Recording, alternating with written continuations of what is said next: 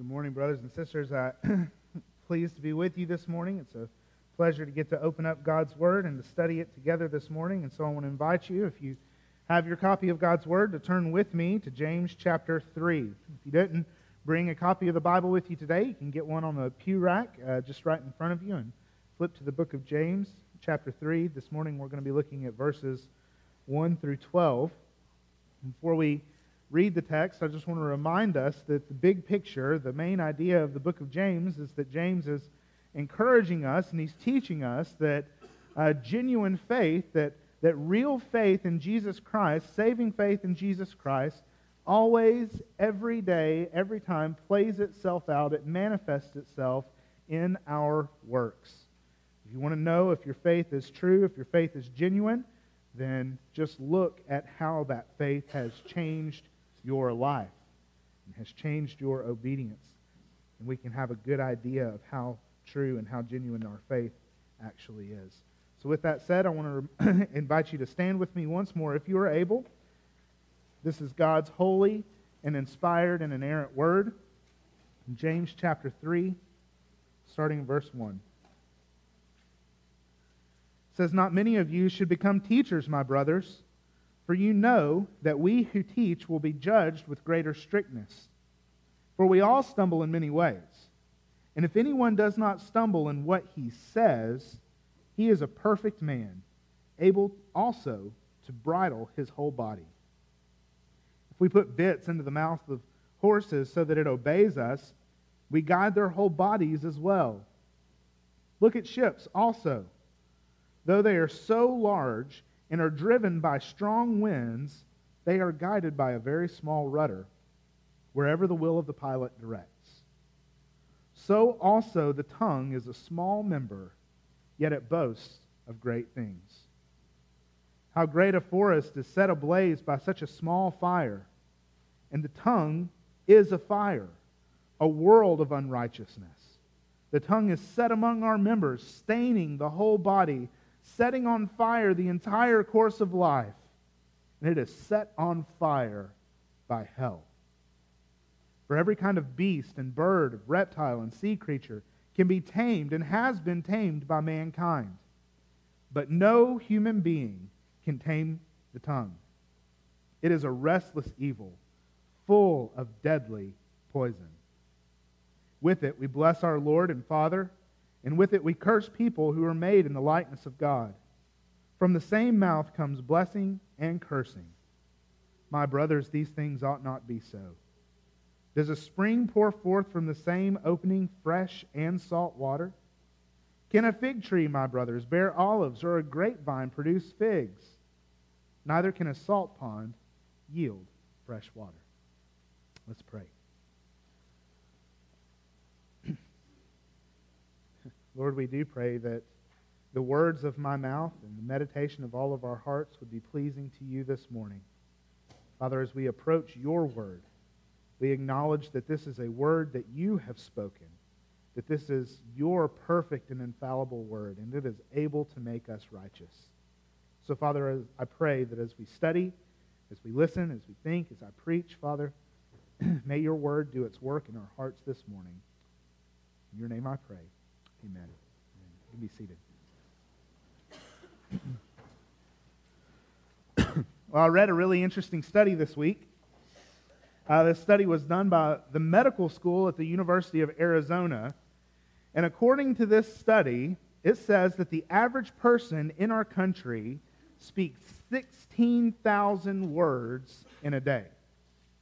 So this study says that any average person in our country speaks about 16,000 words a day. Now, some of you guys may have heard before, it's kind of an old saying, kind of wisdom, that women speak more than men. And there have been some people, I saw some folks that, they say that the average words a man speaks in a day is about 7,000 words, whereas women speak up to 20,000 words in a day. Some of you guys are smiling right now because you think that's true. But this study says that that's not true, that the average person speaks about 16,000 words in a day. And the biggest thing, the most significant difference or factor that influences the amount of words a person speaks is actually not their gender. but it's actually their occupation. So depending on your occupation, you may speak more or less words. There's no distinction between men and women, but it says that depending on what your occupation is, you may speak more or less. But on average, the average person in our country speaks about 16,000 words in a day. This means that for the average person, if we were to write down every one of your words in a day, you would fill up a 55-page book in one day. That's how many words you speak on average in a day. This means that if we wrote down your words for a year, you would fill up 20,075 pages. I'll just give you a little bit of perspective of what that looks like. You guys remember the old Encyclopedia Britannica sets? That's just a little bit less than that. That's how many words the average person speaks in an entire year. Right? This study also said that the average person spends one-fifth of their life talking. Our text this morning deals with the tongue. Deals with the words that we speak. Now, James has already dealt with this subject in his letter, but in this passage he is dealing with our tongue, that is our speech, at greater length. And what James is doing here is it kind of reminds me of what I do with my children at home, what many of you do with your children at home. If you have a child and that child comes up to you and says, "Mommy, Daddy, I feel sick," the first thing that I typically do is I take a thermometer and I stick it underneath their tongue. Right? And I take their temperature, because what's underneath their tongue is an indicator of what's going on in their entire body, right? If they have a fever or not. I think James is doing very much the same thing. He is saying that with our tongue we can take our spiritual temperature. We're going to be able to gauge our spiritual health, the spiritual health of your heart, what's taking place in your heart, by the words that come out of your mouth. That brings me to the main idea this morning. You guys know that I like to give you just a summary statement, a one-sentence summary statement of what our entire passage is about. So our main idea this morning in your notes there: the words that we say are a reflection of the genuineness of faith in our hearts. The words that you say, 16,000 of them in a day, 20,075 pages in a year. The words that you say are a reflection of the genuineness of the faith that's in your heart. I remind you, right, the whole letter, if you haven't picked up on it yet, right? The person who is genuinely changed by the gospel, person that's changed by the Holy Spirit, as James says in chapter 1, verse 18, the person who, of the will of God, brought forth by the word of truth, that we should be a kind of first fruits of his creatures, right? That person's genuine faith is going to be put on display in how we live. And one of the greatest areas of our life that we put our genuine faith on display, where we will prove our faith either to be genuine or ungenuine, is our speech, the words that we say. Now, James deals with this topic. He deals with speech, or with tongue, every chapter in this letter. He mentions it in all 5 chapters, right? In chapter 1, verse 19, he says that we're to be quick to listen, slow to speak, and slow to anger. Again, in chapter 1, verse 26, he says, if anyone thinks that he is religious and does not bridle his tongue, he deceives his heart, and this person's religion is worthless. It's useless. In chapter 2, verse 12, he tells us to speak and act as those who were judged under the law of liberty. In chapter 4, verse 11, he commands us, do not speak evil against one another. And finally, in chapter 5, verse 12, he says, but above all, my brothers, do not swear either by heaven or by earth or by any other oath, but let your yes be yes and your no be no. So in chapter 5, he deals with the truthfulness of our words. But here in chapter 3, verses 1 through 12, James gives us an entire section that teaches us that the genuineness of our salvation will show up in the way that we talk. Okay? So let's look deeply at what James has to say here. Point 1 in your notes. It's interesting how James begins. He says that Christian teachers are held to a high standard with how they use their words. Christian teachers are held to a high standard with how they use their words. Now, it's fascinating to me, it's interesting here to me, that James begins this most detailed discussion on the tongue, on speech, in his letter by saying, with this command, not many of you should become teachers. That's kind of an odd way to begin a section on the tongue, on our words. But in the early Jewish and Christian church, teachers would have held considerable prestige. This was an honorable position that people held, and I think that that's still somewhat true today, to some extent. Right? Pastors, preachers, they're given a certain level of honor and authority within the church. There are some people that I know, right, studied with in college and seminary, who, when you got to know them and started talking to them and why it was that they wanted to go into ministry, you would see that it was a draw for this level of honor. That was their motivation, because it's an honorable position to hold. Well, James warns against this. He warns against this and says that many people ought to avoid becoming teachers. Right? But why? Why? Why is it that we should avoid? Why is it that many people ought to avoid? Well, there are probably more reasons, but I can think of three. Three reasons why I think that James tells us that we ought to be cautious about becoming teachers. The first is that teachers are held to a high standard because their ministry involves so much speech. Their ministry involves words.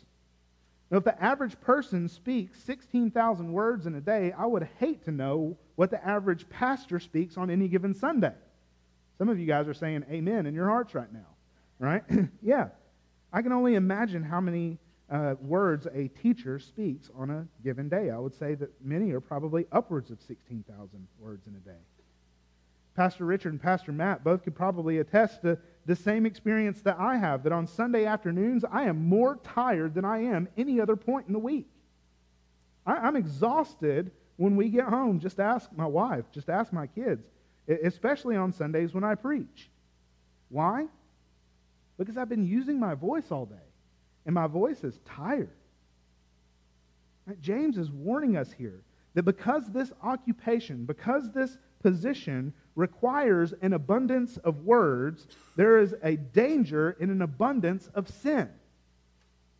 Right? You see that. James says here in verse 2 that we all stumble in many ways. Not only teachers, but for teachers there is a greater opportunity to stumble, a greater opportunity to sin with our words, because the very position involves us speaking words. But there's another reason. Subpoint 2 there. Teachers are held to a higher standard because they bear the responsibility of other people's spiritual welfare. Preachers, teachers bear the responsibility, they bear the load of those who listen, their spiritual welfare, their spiritual well-being. So not only are teachers exposed to greater danger of using their words because of their constant use of the tongue, but they can also very easily lead people astray from sound teaching when using the tongue. Because of this, because of the stewardship of God's people that He entrusts to preachers and to teachers, He holds them then to stricter judgment. The Apostle Paul says to his protege Timothy in 1 Timothy chapter 4, verse 16, says, Timothy, keep a close watch on yourself and on your teaching. Persist in these things, for by so doing you will save both yourself and your hearers. See, Paul recognizes and he teaches Timothy that Timothy bears the weight of the responsibility of the spiritual welfare of his congregation. And Paul says, because you bear that weight, persist. Don't stop. Don't give even just a second. Don't let up not keeping watch over your ministry, over your life, and over your teaching. Because in doing that, you save not only yourself, but you save your hearers. Right? Their spiritual welfare rests on the way that Timothy uses his words. And because of that stewardship that comes from the Lord, his teachers are held to stricter judgment. Third reason, teachers are held to a higher standard because they are entrusted with God's very word. Right? These aren't my words that are being spoken. This is God's word. And when a preacher or a teacher stands up or begins to teach from the Bible, they are not merely teaching their opinion. They are not merely teaching their persuasions or what they think or how they feel. You shouldn't care about those things. They're handling God's very word. Powerful words. Words that created everything out of nothing in the beginning. Because they are entrusted with the responsibility of teaching and preaching God's word, they are held to a higher standard because they are standing proclaiming God's word to God's people. Right? Now, this is an honor that is shared by my fellow pastors here, but pastors aren't the only ones who possess the responsibility to teach God's word. James isn't just talking to preachers here, occupational preachers. He's talking here about any teacher within the church. So Sunday school teachers, Bible study leaders, small group leaders, any ministry that you participate in which you are leading in teaching or preaching or proclaiming God's word, James is saying, right, this is to you. That you're held to stricter judgment by what you say, because you're speaking on behalf of the Lord himself. When you undertake this awesome responsibility to guide others in their faith and to teach God's word to other people, you have to understand that you must be very careful to exhibit the fruit of the faith that you're teaching. Right? There's nothing worse than a preacher or a teacher who stands in a pulpit and screams and hollers and pounds and proclaims and commands and does all these things, and then as soon as he steps down, his life doesn't match up with his own teaching. Jesus has some of the harshest words in the New Testament for people who are like that. Hypocrites. Honor God with their lips, but their hearts are far from me. Right? That's what Isaiah said of these people. So how can we apply this principle to our own lives? Well, first, I think that we all need to be very careful about what teachers we follow. You need to be very careful about what teachers you listen to. It matters what preachers you listen to on TV, on the radio, on podcasts. It matters when you go into the bookstore and you pull a book off the shelf, right, to read it. You need to be very careful about what teachers you follow. There are many teachers in the world today who have entered into this calling with the complete wrong motivations. And they will lead you astray, and in leading you astray, will do you spiritual harm that can be beyond repair apart from the Holy Spirit. Right? They will lead you straight to the gates of hell with their teaching. So be very cautious. Be very careful about what teachers you follow. On the flip side of that, right, we should also hold good teachers in appropriately high regard because their ministry is so valuable to us. Right? It's so important.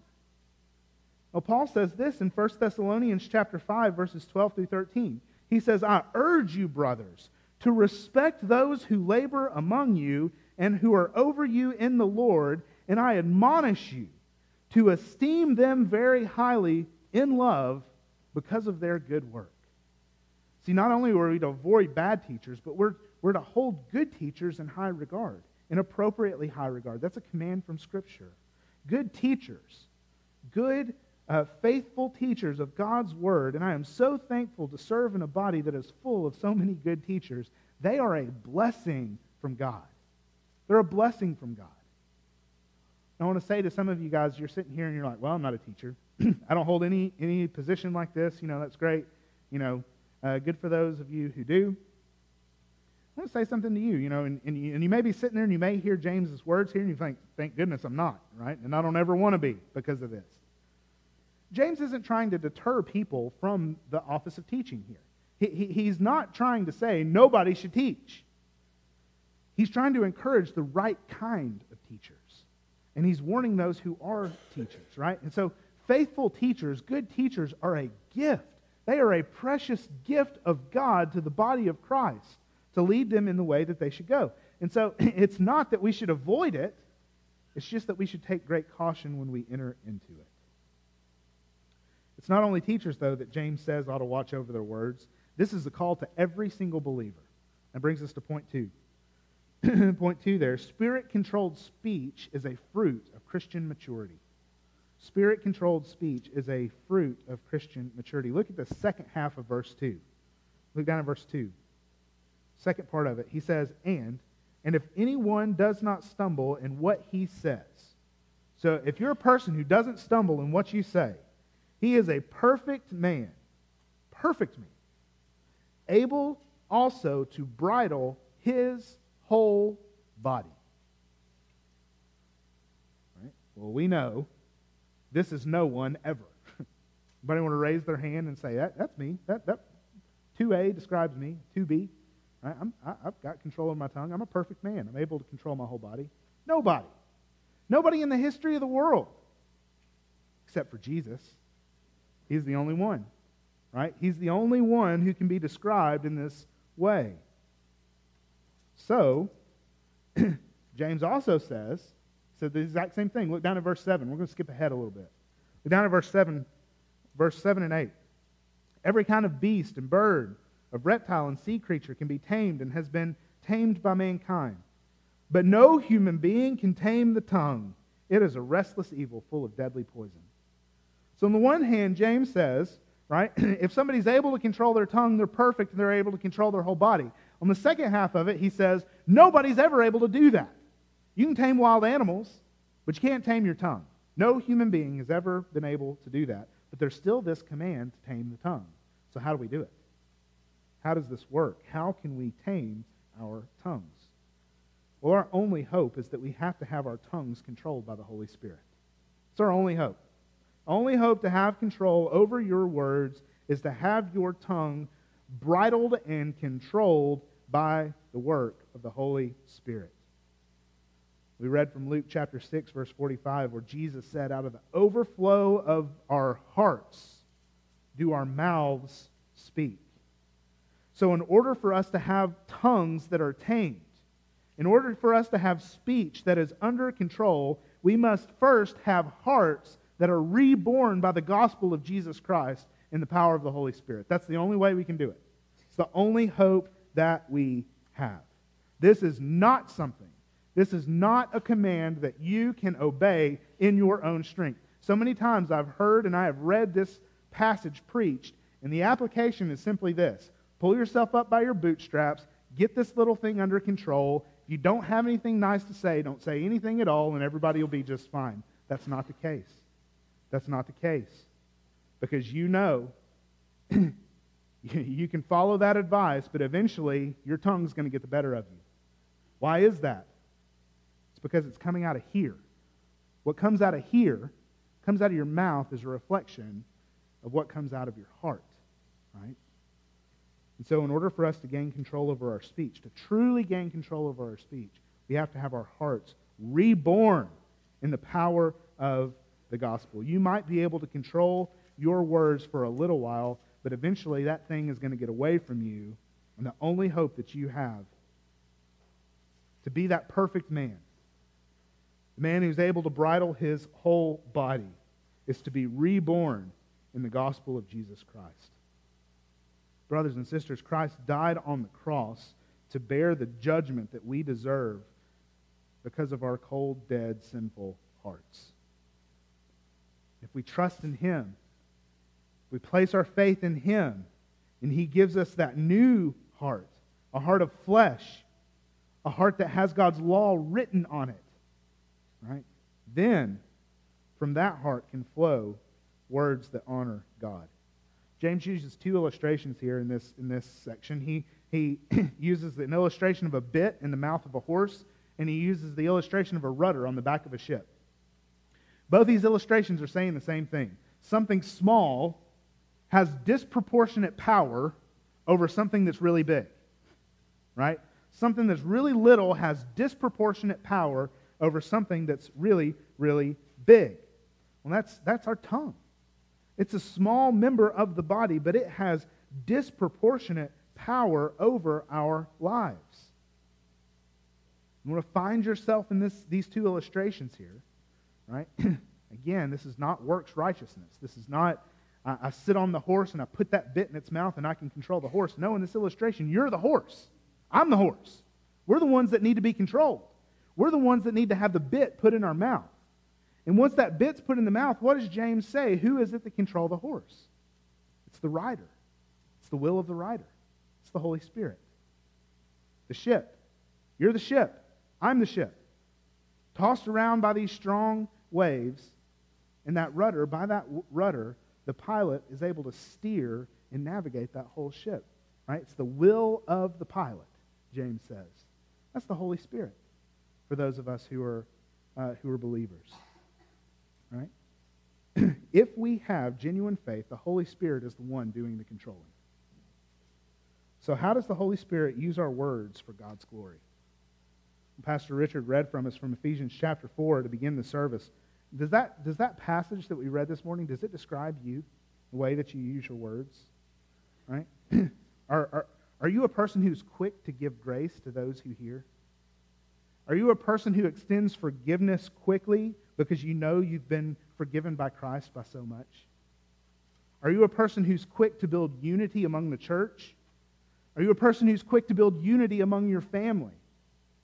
Or do you use your words to tear people down and to bring division? There is a great warning here that James gives us about the person whose mouth is out of control. And that's our final point, point 3. Uncontrolled speech flows from a heart that is unchanged by the gospel. So if spirit-controlled speech is the fruit of a Christian maturity, of a heart that has been changed by the gospel, uncontrolled speech then is the fruit of a person whose heart is unchanged by the gospel. Right, James closes this section here by saying that our words are dangerously powerful. They are dangerously powerful, and they are full of wickedness and evil. Our tongue is full of wickedness and evil. He says that it's full of deadly poison. Right? He compares our words here, beginning in verse 5, he compares our words to a spark that ignites an uncontrollable fire or an untamed beast. And when I read this passage, it makes me think of, you watch the news the last several years, it seems like out west there's constantly these forest fires, right? Massive, uncontrollable. The only thing you can do is just get out of the way and let them burn. And these things destroy forests, they destroy homes, they destroy even cities, right? Entire cities and towns fleeing, just trying to get out of the way of this uncontrollable fire. But what's fascinating is you watch the news and you hear about these fires, what typically starts those fires? It's a little spark. It's a campfire, right, that was left unattended. It wasn't put out properly. I guess that person never heard Smokey the Bear. You guys remember Smokey the Bear? Only you can prevent forest fires, right? Teach you how to put out your forest fire properly. Right? That's what our tongue is like. Little bitty spark, little bitty moment, right? Words that come out of your mouth, and maybe even as they're coming out of your mouth, it's almost like you can see them and you wish you could reach out and grab them, but you can't, right? Little spark and the whole thing is set ablaze. The destruction that our words can cause. Out of control. Image of an untamed beast, right? You think of a lion. We love to go to the zoo up in Louisville. I take my family up there. I think of the lions that are there, right? People go in and feed those things. Oh, they're safe. They're tame. They're used to humans. It's a lion, right? It'll bite your face off, right? It's not tame. It's dangerous, right? It's the way our tongue is, right? We seek to coddle these things and think that it's okay, but our tongues are dangerous. They are disproportionately dangerous. But here's the main point. Here's the main idea in this. A person who has absolutely no control over his words is a person whose heart is utterly lost. If you're a person who has no control over your words, James is saying here that you're a person whose heart is utterly lost. The gospel hasn't taken root. Perhaps you're here this morning and you think, can't really say amen to that. Amen to that. You kind of say, oh me. Right? Or ouch. Perhaps even this morning, your words have caused division in your family. Husbands, particularly to you, are your words used in your household to encourage and to build up your wife, your children? Especially husbands, I think that we have a responsibility to watch this in our homes, because our words can so quickly do damage to our family. You can tear your wife down so fast and leave so much damage in your wake that you can break apart your family with your words. Same way with your kids. Same thing with your children. Perhaps you're here this morning and you think, man, I've been so careless with my words, my kids won't even talk to me anymore. That's the damage that your words can cause. Pastor John MacArthur says this. He says, in all of the Bible, the focal point of our fallenness and depravity is the mouth. In all of the Scripture, from Genesis to Revelation, the focal point of our fallenness and depravity is right here in the mouth. He goes on to say that nothing more marks a man's sinfulness than his mouth. Think about this. We all know what the first sin was, right? Genesis chapter 3. Satan enters into the garden, tempts Adam and Eve, and they rebel against God. They disobey God's direct command not to eat of the fruit of the tree of knowledge and good and evil. You remember what the second sin is? It's the sin of the mouth. God comes to Adam in the garden, and he says, "What have you done?" And Adam says, "It wasn't me. It was that woman that you gave to me." It was a lie. It was a lie. It was the sin of the mouth. The second sin committed was the sin of the mouth. Think of the prophet Isaiah. Prophet Isaiah goes before the throne of God and sees him in all of his glory and all of his holiness. He sees angels singing the song that we sang this morning, "Holy, holy, holy is the Lord God Almighty." And Isaiah falls down on his face and says, "Woe is me, because I am a man with unclean lips. And I live among a people with unclean lips." And it's at that moment that one of those angels goes and gets a coal out of a burning lampstand and takes it and touches it to the lips of the prophet. Purifies his mouth so that he can then go and proclaim the word of God. Brothers and sisters, nothing more marks man's sinfulness and the wickedness that is in your heart than your mouth. It teaches it all throughout the Bible. I could give you a ton more examples, but we don't have time. You can go look at them after the service today. Well, if that's you this morning, if you have left a wake of destruction in your path by the words that you have used, I want you to know that there's hope for you today.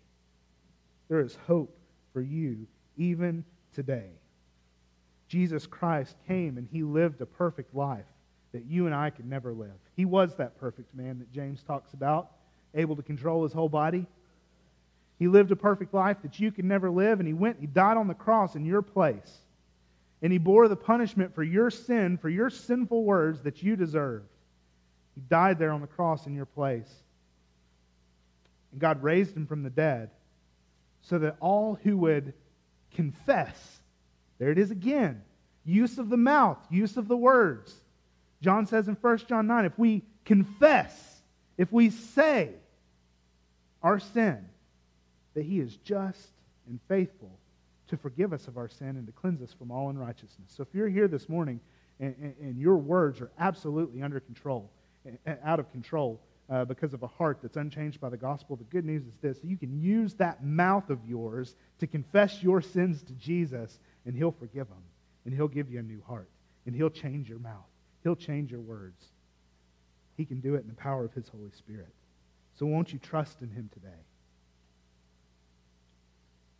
Well, some of you may be here and think the scariest part of this passage comes at the very end. Maybe you're here today and you think, you know what, I struggle every now and then, but I don't leave a path of destruction in my past with my words. For the most part, I'm pretty good. My mouth it's all right. It's under control. I mean, I'm here this morning, right? I sing. I profess faith in Jesus. Well, James saves this last part for us, for me, and for you in that category, right? He tells us that it's not just explicitly evil words that come from an unchanged heart, but it's also inconsistent words that come from an unchanged heart. Let's look at what he says here down in verse 9. It says, with our tongue, we bless our Lord and Father, and with it we curse people who are made in the likeness of God. From the same mouth come blessing and cursing. My brothers, these things ought not to be so. You see, it's not just explicitly evil speech that damns your heart. It's inconsistent speech that can damn your heart. Brothers and sisters, listen. There is a big difference between a person who professes faith and a person who actually possesses faith. You hear that? There's a big difference between a person who merely professes faith, and a person who actually possesses that faith. How do we know if we're the type of person who maybe professes faith but doesn't possess it? Because we'll have inconsistent speech. With the same mouth we will bless and we will curse. In our same words, we will honor our Lord and Savior. We will sing songs to Him. We will read Bible verses. We can even stand in a pulpit and preach God's Word. But if our words are inconsistent, then that's the fruit of an unchanged heart. That's the fruit of a heart that has not been changed. Jesus reserves His strictest warnings for these kinds of people, for these kinds of teachers. Matthew chapter 15, Jesus is standing before the Pharisees, and He's having this conflict with the Pharisees, and He tells them, it's conflict over washing of hands, ritual cleansing, being pure on the outside. And Jesus says to them, you hypocrites. First time in Matthew's gospel that Jesus calls the Pharisees hypocrites, in Matthew 15. And He says, well did the prophet Isaiah prophesy about you when he said, those people honor me with their lips, but their hearts are far from me. Right? Matthew chapter 7. Jesus says that there will be those who will stand before Him in the end, stand before Him on the throne, and who will say, Lord, did I not preach in your name? Did I not speak in your name? Did I not do many great works in your name? And Jesus will look at that person and say to them, depart from me, you worker of iniquity. I never knew you. And Jesus warns us in Matthew chapter 7, not everyone who says to me, Lord, Lord, will enter into the kingdom of heaven. Our inconsistent speech is a sign that our hearts are unchanged by the gospel. So brothers and sisters, examine your words this morning. Examine your words, and in so doing, examine your hearts. Do you possess that kind of genuine faith? Does the Holy Spirit have a reign over your tongue? What a tiny but powerful member of the body the tongue is. It can tear people down. It can tear down churches. It can rip apart families. It can destroy relationships. It can wreck your marriage. It can devastate your home. But on the other hand, It can build up. It can create love. It can encourage other believers. It can bring comfort in times of sorrow. It can bring peace in times of unrest. It can bring joy in our mourning. Powerful, powerful thing this little tongue is. What a practical word this is for us today. Will you join me in prayer?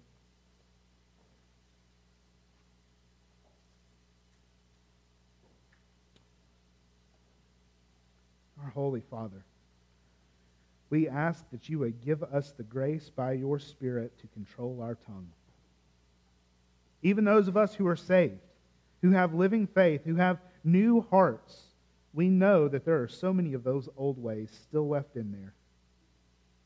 And so, Father, I beg you to help us to give ourselves to the sanctifying work of your Holy Spirit in our mouths, so that our speech will always be filled with grace, so that we'll always be full of mercy, so that we'll be quick to encourage and build one another up. Father, forgive us when we fall short. We pray that you would sanctify our mouths so that our whole bodies can live for your glory. We pray these things in the name of Jesus Christ our Lord. Amen.